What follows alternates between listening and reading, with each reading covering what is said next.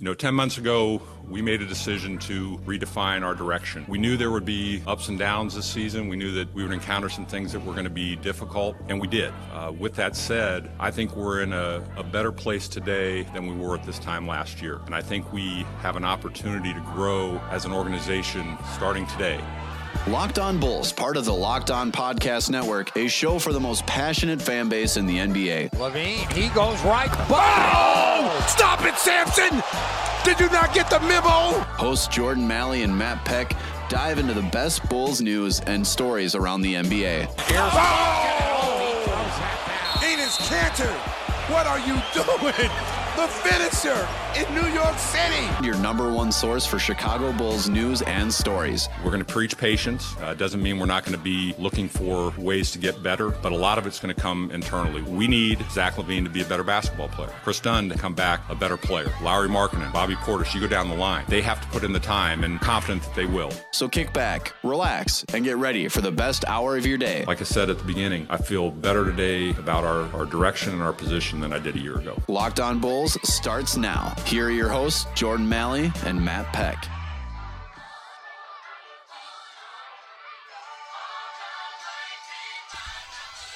What's up and welcome into Locked On Bulls, part of the Locked On Podcast Network.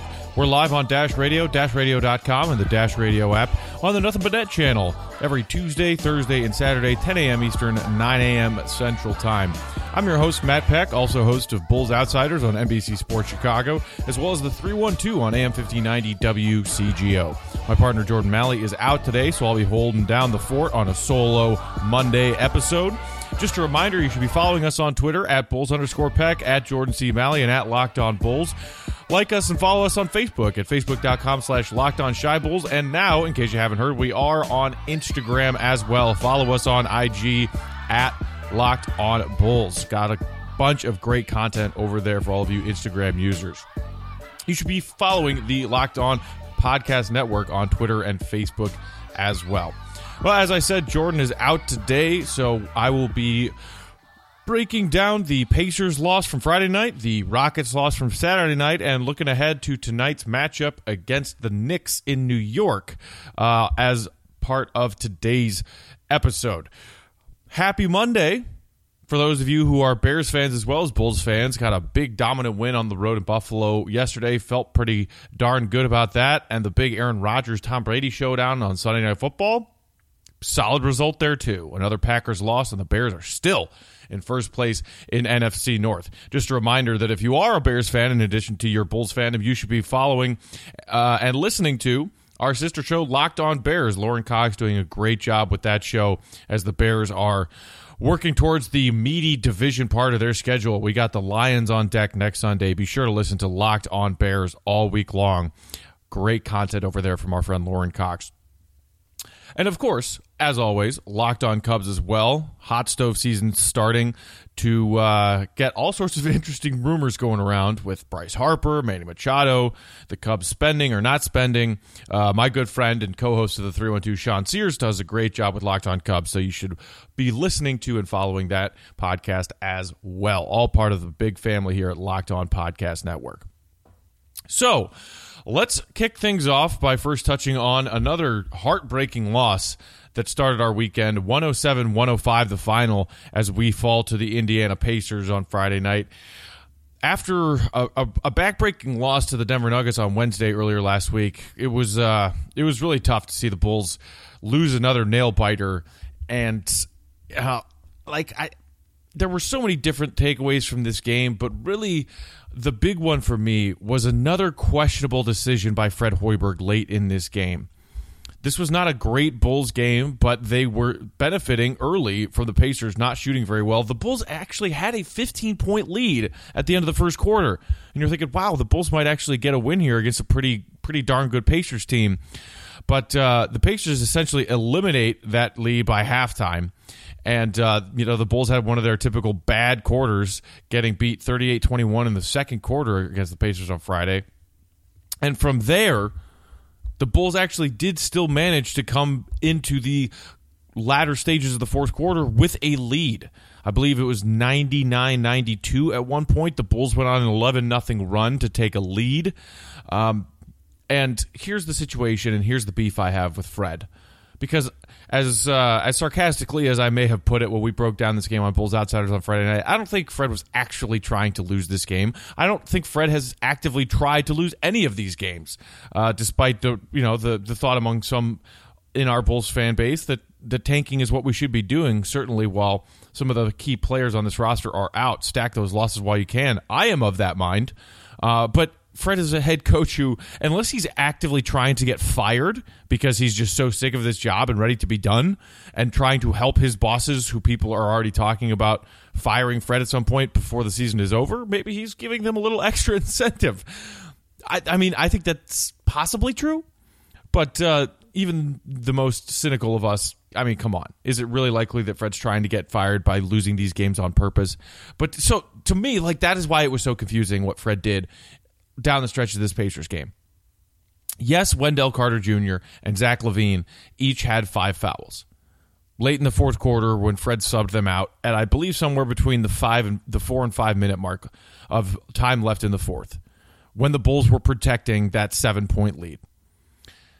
I'm sorry, but why? Why did Fred take them out? I know, well, they had 5 fouls. You are holding on to a minimal lead late in a winnable game. And Zach LaVine and Wendell Carter Jr., outside of Antonio Blakeney, have been your best players on the floor that night. LaVine wasn't having a great shooting night. He finished just 7 of 21, 2 of 7 from downtown. His shot from the outside was a little flat on Friday night. And we have seen LaVine struggle with his outside shot in this recent stretch of games. But still, he is your most dominant scorer. He's your best option as a guy to go get you a bucket late in the game when you're trying to protect a lead. And Wendell Carter Jr., well, we know how effective he has looked on both ends of the floor in their last few games. So why in God's name did Fred take them out? Did he really think it was essential to save them for what, the final minute and a half, when now the Bulls have coughed up that lead with LaVine and Wendell not on the floor? Because that's exactly what happened. The two of them were out for maybe about 90 seconds, and in that 90 seconds, the Bulls' offense fell apart from an execution standpoint. The transition defense, as they have all season long, got cooked, and poof, just like that, their lead was gone. So Fred calls a timeout, and on the other side of that timeout, hey, guess what? Wendell and LaVine are back on the floor, but it's too late.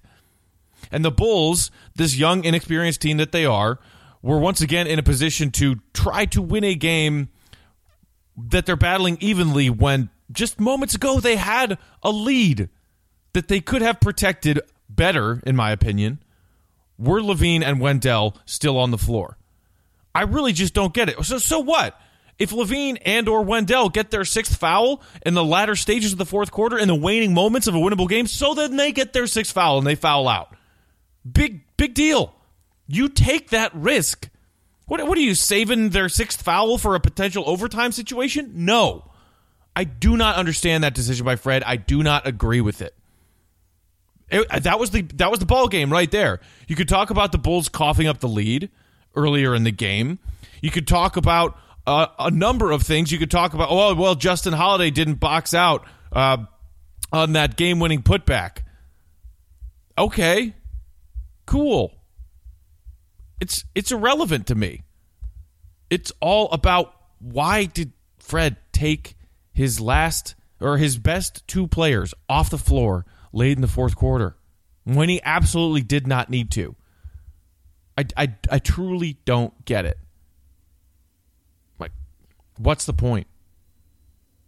It was really frustrating to see the Bulls, and this is even coming from someone such as myself, who believes that the Bulls should be stacking up as many losses as they can right now, because I want to add another elite draft talent to this roster, because I think they need it. I don't think this team, as assembled, is good enough to, even as they mature and players improve individually and they gather some kind of team chemistry and cohesion as a unit, they don't have enough to be competitive.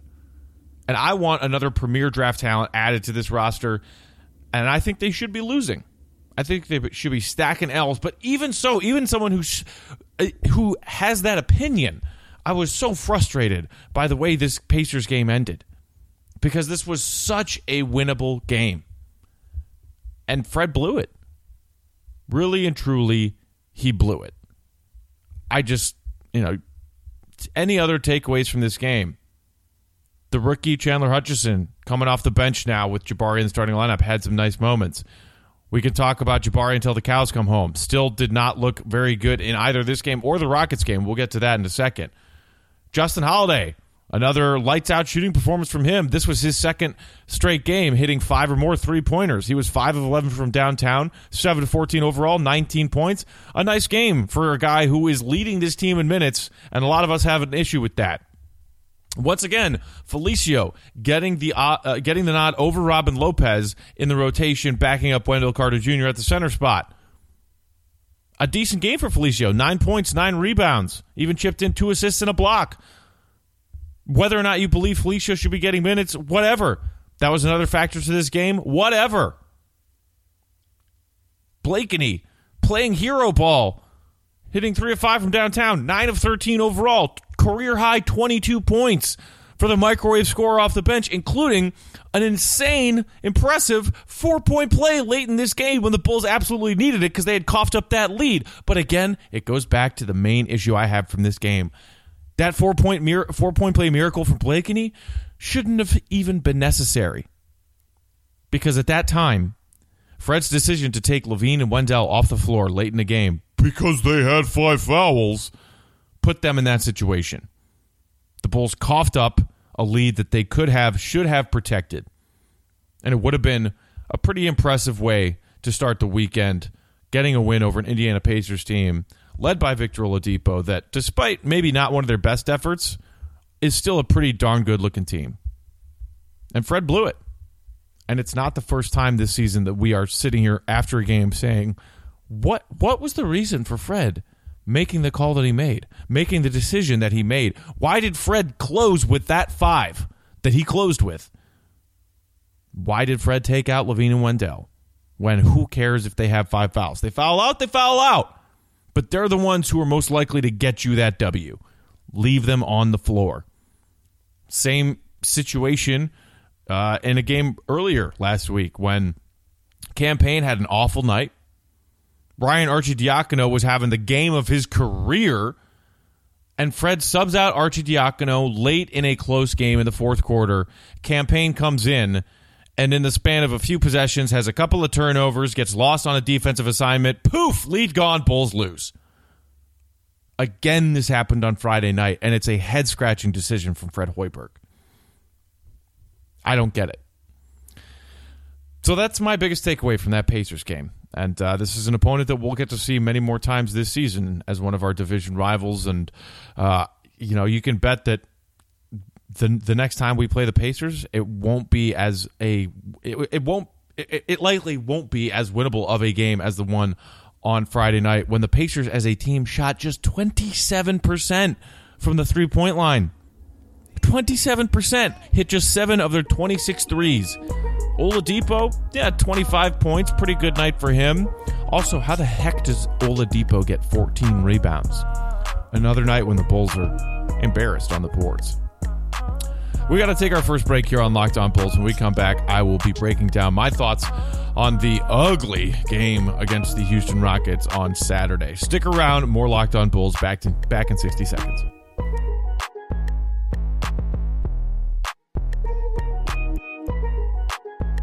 Back here on Locked On Bulls, your host Matt Peck, doing a solo show today while Jordan is out, but he should be back tomorrow. So in the meantime, we're breaking down the losses from the weekend and looking ahead to that game tonight at the Garden in New York against the New York Knicks. So let's next talk about this loss to the Rockets on Saturday, the second night of the Bulls back-to-back, and the fourth and final game in their all-week-long homestand. 96-88 is the final score in this one. And as Bulls coach Fred Hoiberg pointed out in his post-game thoughts, the Bulls won 3 of those 4 quarters. 28-27 after the first. 28-27 again in the second quarter as the Bulls take a 2-point lead into halftime. And the fourth quarter, the Bulls win that 25-21. But it was that gosh darn third quarter that Fred and his players and all Bulls fans wish that we could just immediately scrub from our memory. It's one of those kind of moments where you say, as a team who goes and looks back at the tape from last night's game, do you throw the tape out because there's no point in even watching it because you just got your ass handed to you and you can't learn anything from it? I would hope that Fred makes his players watch the tape from that third quarter, because there are plenty of mistakes that hopefully they can learn from. 7 points. 7 measly points in 12 minutes of basketball. How is that possible? Really and truly, how is that possible? It's baffling. I believe it was the third fewest points scored for a Bulls team in a quarter in franchise history. Oh, and by the way, if you couple the third quarter with the Bulls' shooting struggles that lingered into the fourth quarter, the Bulls stayed in this game, got back in this game because they were able to get to the free throw line. They got Houston in foul trouble early in the fourth. They got to the bonus, and for some reason, Houston kept fouling them. So the Bulls clawed their way back in the fourth quarter because they were very effective from the free throw line. By the way, 26 of 27 from the free throw line for the Bulls as a whole on Saturday night. So kudos to everyone on this young team stepping up to the free throw line and knocking down the easy ones, the freebies. And that is the only reason they stayed in this game. I really don't think that this final score was indicative of how well the Bulls played or how close they were to winning it. Because not only did they only score 7 points in the third quarter, they managed just 6 made field goals in the entire second half, which, yep, that's a franchise low. 6 field goals in a half? You make 6 baskets in 24 minutes of basketball. That's disgusting. 1 basket every 4 minutes? If my math checks out there, and I'm no math major, but I think that's some pretty simple division right there. That's gross. Really and truly, if it weren't for the Rockets being a dumb team that kept fouling Bulls for no reason, because guess what? It's not like they needed to foul the Bulls to prevent them from getting their looks and knocking down their shots. The Bulls offensively were a dumpster fire on Saturday night. I don't know why Houston kept fouling. I really don't. Ridiculous. The only person that the Rockets should have been fouling instead of giving him easy looks is Zach LaVine, who once again, on the tails of some rough shooting nights against Denver and Indiana, had a bad night shooting. 4 of 16 for Zach LaVine from the field on Saturday night, including just 1 of 7 from downtown. But guess what? There he was in the fourth quarter, once again recognizing that this is a night where his outside shot isn't falling. So he passes up open looks at threes or open looks at long twos and attacks the basket. He took some bad shots early in this game, but in that fourth quarter, recognizing that Houston was in foul trouble, recognizing that his shot wasn't falling, Zach started attacking the basket. And he finished the night 12 of 13 from the free throw line. So you love to see that. Absolutely love to see that. And it's the only reason the Bulls were quasi in this game in the fourth quarter, which, by the way, felt like it took a lifetime and a half. God, that was ugly basketball. But this Bulls offense just failed. Outside of LaVine trying to get his and attack the basket, this Bulls offense failed to execute for large stretches, but really just that really, really bad third quarter. How could you only score 7 points in a quarter? I don't get it. And can we talk about Jabari Parker for a second? I know the regular listeners to our podcast know how I feel about him, and some of you think I'm too hard on him. Fine. You want to give Jabari Parker more of a chance? You want to let him play out more games this season before coming to your conclusion that signing him was a mistake and that the Bulls would be idiotic to pick up the team option and bring him back next season? Because I think a lot of us are already there. I certainly am. Small sample size, don't care. It's a sample size. Jabari does not fit with this team, and I just don't think he's a very good basketball player. Sad to say that the Simeon hero that followed in D Rose's footsteps has torn his ACL, has once again torn an ACL, just looks like a guy who is not in great shape and has lost a certain amount of athleticism that used to define his strengths and the ways that he can be a dangerous player on a basketball court. He played 40 minutes on Saturday night. 40. 4-0. And in those 40 minutes, Jabari Parker poured in 15 points on 6 of 12 shooting, including 1 of 3 from downtown, 2 of 2 from the free throw line. Grabbed just 3 rebounds, which is a disappointment because if there's anything Jabari has been doing this season, it's chipping in on the boards. 3 rebounds Saturday night, 0 assists, 1 steal, 0 blocks, 7 turnovers. 7.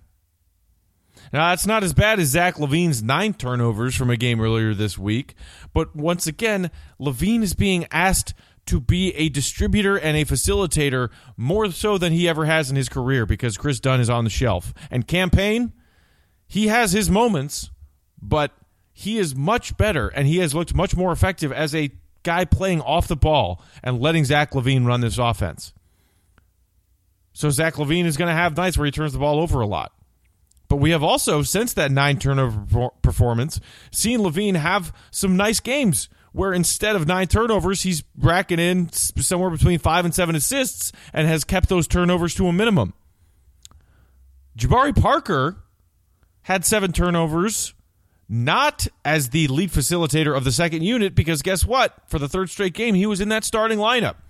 It started against the Nuggets on Wednesday when Fred said, well, because of Millsap in that lineup, we just need a little more size, so Jabari got the start. Okay, fine. That's a reason to start him in one game. Jabari picked up 2 quick fouls in that game Wednesday, and his start over before you know it. And for some reason, Jabari got another start on Friday. And for some reason, Jabari got another start on Saturday. What has this guy done to deserve to earn a starting spot? I don't understand. I don't get it. I feel like I've said I don't get it a million times on today's episode, and I'm sorry for being repetitive, but I am baffled as to how Fred Hoiberg thought it was necessary to play Jabari Parker 40 minutes. He turned the ball over 7 times. And oh, by the way, those 15 points, 11 of them came in the first half. Jabari was on the floor for a good chunk of that second half. Where did he go? He ghosted. More examples of Jabari taking poor shots. Long twos where he just dribbles, tries to play ISO, but can't really beat a guy off the dribble because he's lost a step, so he settles for a long two. How many of those plays we have to watch before the Jabari stands start to realize and start to admit what's going on here? He has a couple of nice moments in every game where he either has a nice pass or he makes a great backdoor cut and he gets a dunk and everybody says, oh, look at Jabari. Look at Jabari throwing down a dunk. I don't care if Jabari dunks a couple of times a game. He looks like a bad basketball player. Defensively, still a nightmare. And that's the funny thing, and the other thing I wanted to talk about from this Rockets game. People wanted to give Jabari all sorts of credit for the fact that the Houston Rockets, early and often in this game, ran their offense so that James Harden could get himself switched on to Jabari Parker. And once they got that switch, and it was Harden on Jabari Parker, everyone else on that Rockets team just cleared out. It was like, all right, well, Harden's going to go ISO here on Jabari. And look, it just so happened that Harden was playing in a game in which he didn't really feel like driving all that much. Harden only got to the line 8 times on Saturday night, and he jacked up. Let's see. Hold on. Let me check my box score. 12 threes. He made 5 of them, which, you know, that's a pretty solid night for behind the three-point line for James Harden. But 5 of 12 from downtown, there could have been so many more Harden drives that made Jabari look stupid. And the Rockets clearly were setting that up. It was just like Harden was like, I don't need to really go to work and drive to the paint tonight and get my butt kicked and get fouled hard tonight. These are the Bulls we're playing. I could just, you know, spread the ball around to my teammates, jack up a few three-pointers every once in a while, and we'll probably walk away with a victory. And they did. This is not a good Rockets team that the Bulls lost to. They look disorganized, disheveled, and just as bad as the Bulls defensively so far in the games that the Rockets have played. These are not your almost knocked off the Warriors last year's postseason Rockets. Not the same team. And yet, it's hilarious to me that the Rockets multiple times were like, oh, let's just get Jabari on Harden and let Harden go to work.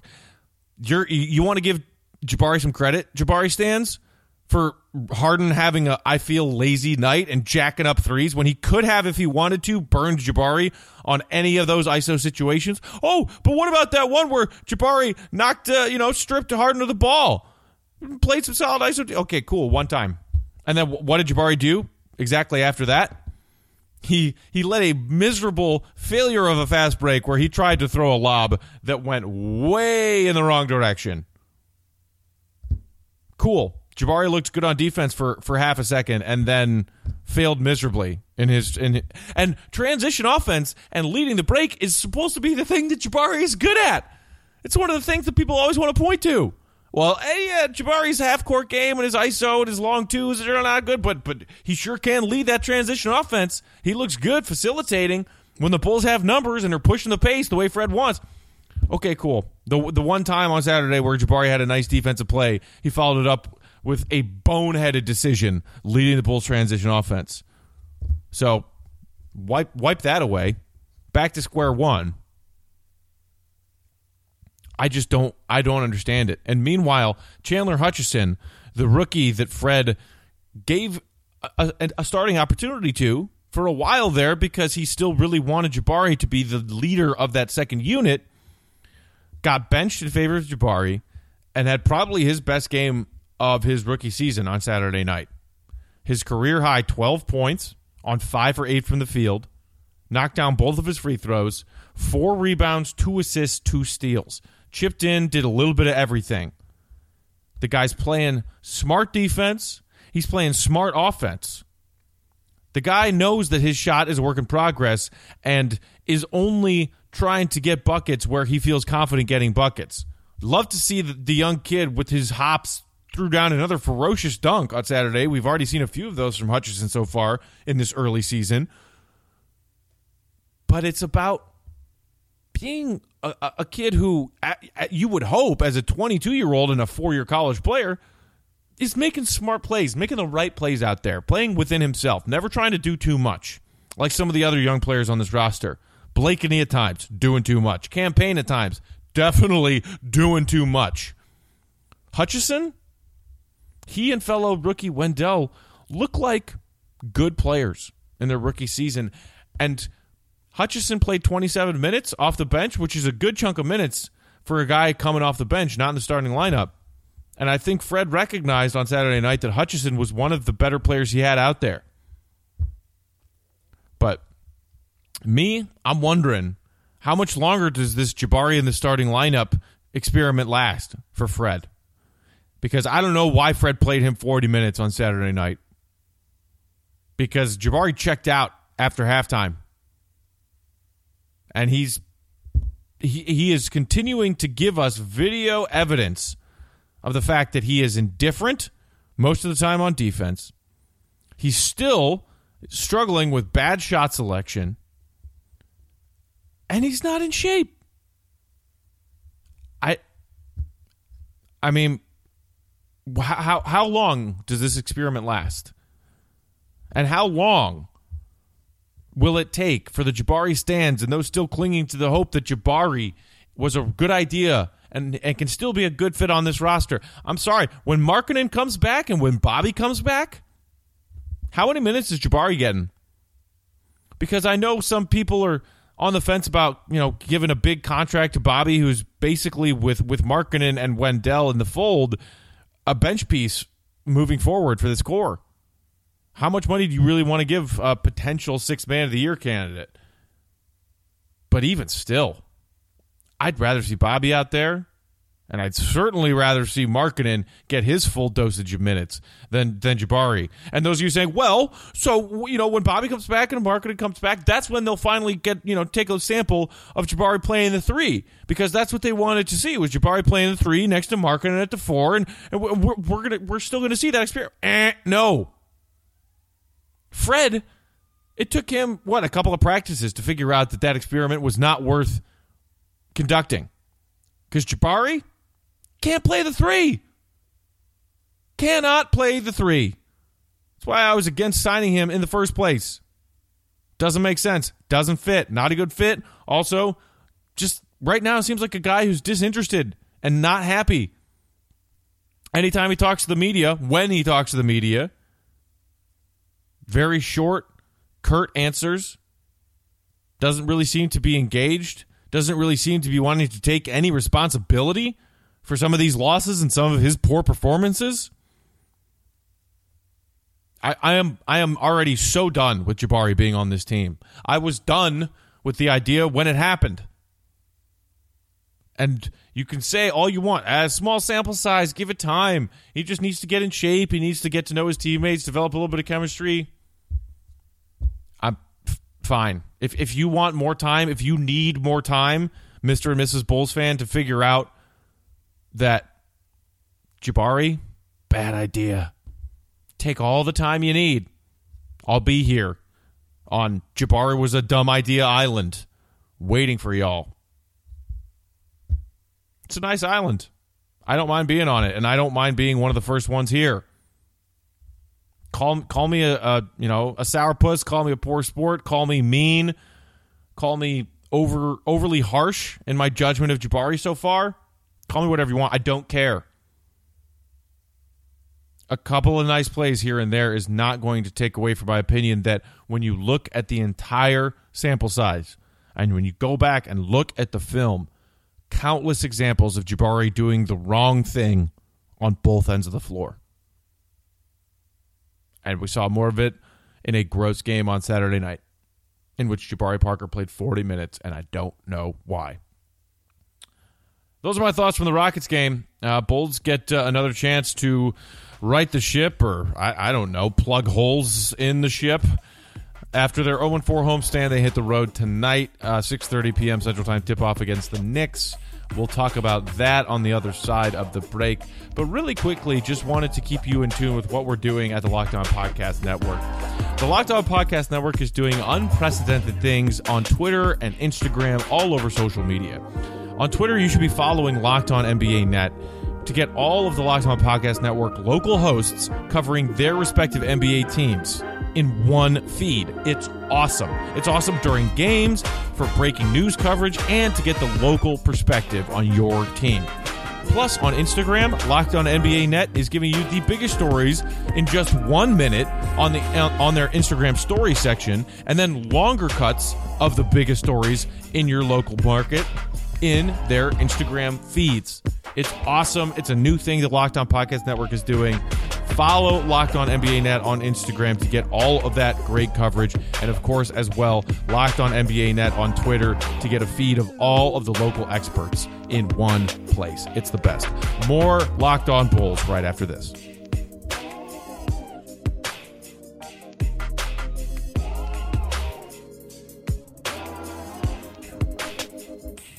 Back here on Locked On Bulls, Matt Peck holding down the fort. Jordan Malley off today, but should be back tomorrow.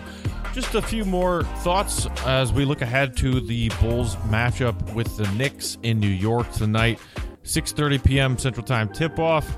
The Knicks coming off of a pretty gross loss to the Washington Wizards.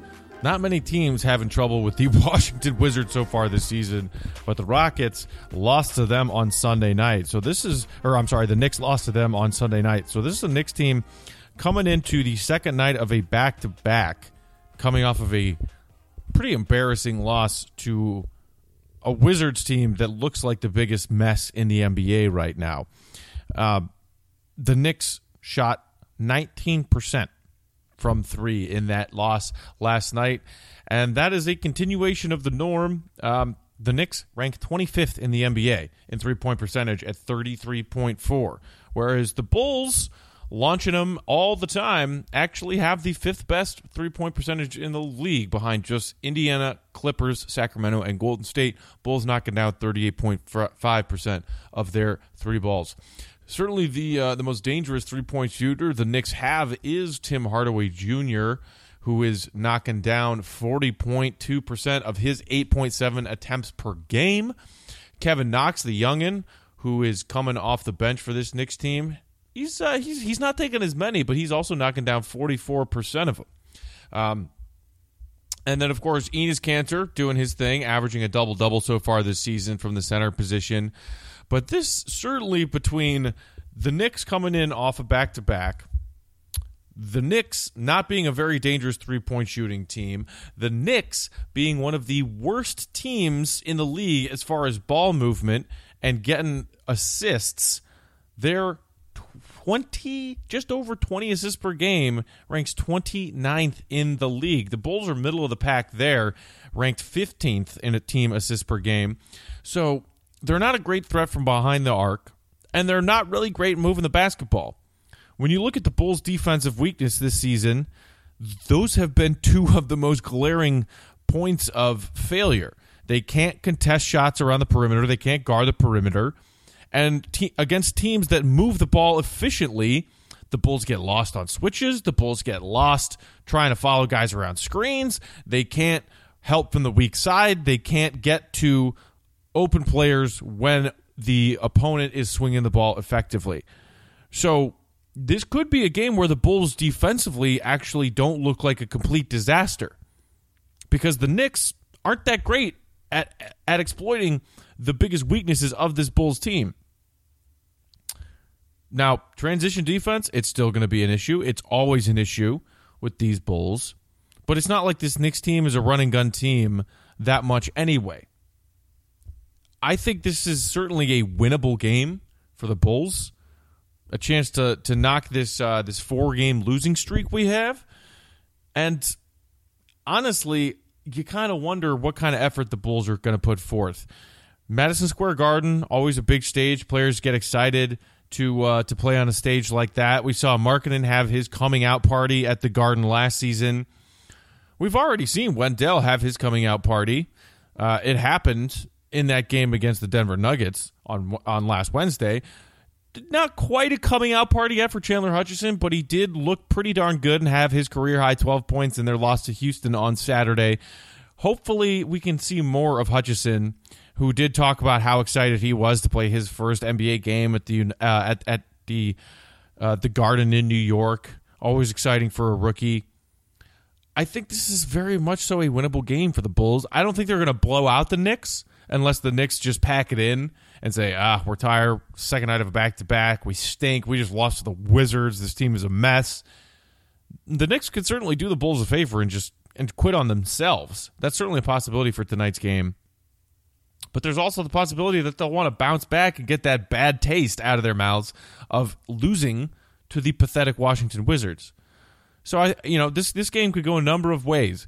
But going back to what I was saying about the loss to Indiana on Friday, what will Fred do? If this game is close late, will we once again be talking tomorrow about, I can't believe Fred did fill in the blank, or I can't believe Fred put fill in the blank on that floor for the closing minutes of the game, and I can't believe that Fred gave fill in the blank as his reason for doing fill in the blank in another close Bulls loss? I don't want to be talking about that again tomorrow, but we certainly could be. For my co-host Jordan Malley, who will be back tomorrow, Matt Peck saying thanks as always for listening to Locked On Bulls. Hope you have a good Monday, a victory Monday for you Bulls, for you Bears fans. Again, check out Lauren Cox and all the great stuff he's doing over at Locked On Bears, and my guy Sean Sears, co-host of my 312 show, doing all of that great work for Locked On Cubs. And again, check out the awesome Locked On NBA Net Twitter and Instagram pages. Great stuff for your NBA content, not just for the Bulls, but for NBA content across the board. Enjoy the rest of your Monday. Enjoy this Bulls-Knicks game tonight. Jordan and I will be we'll be back tomorrow to break it down. And for those of you who have access to either the NBC Sports Chicago My Teams app, or NBC Sports Chicago's Facebook page, or NBC Sports Chicago, if you are someone who has cable or YouTube TV or whatever the case, catch me on a fresh episode of Bulls Outsiders immediately following Mark, Kendall, and Will on Bulls Postgame Live tonight. Enjoy the game. We'll see you tomorrow. Until next time, Bulls Nation, be good. Out. Locked On Bulls, a show for the most passionate fan base in the NBA. Hosts Jordan Malley and Matt Peck dive into the best Bulls news and stories around the NBA. Locked On Bulls is live on Dash Radio every Tuesday, Thursday, and Saturday, starting at 10 a.m. Eastern, 9 a.m. Central. For more content and to stay up to date, head over to LockedOnBulls.com.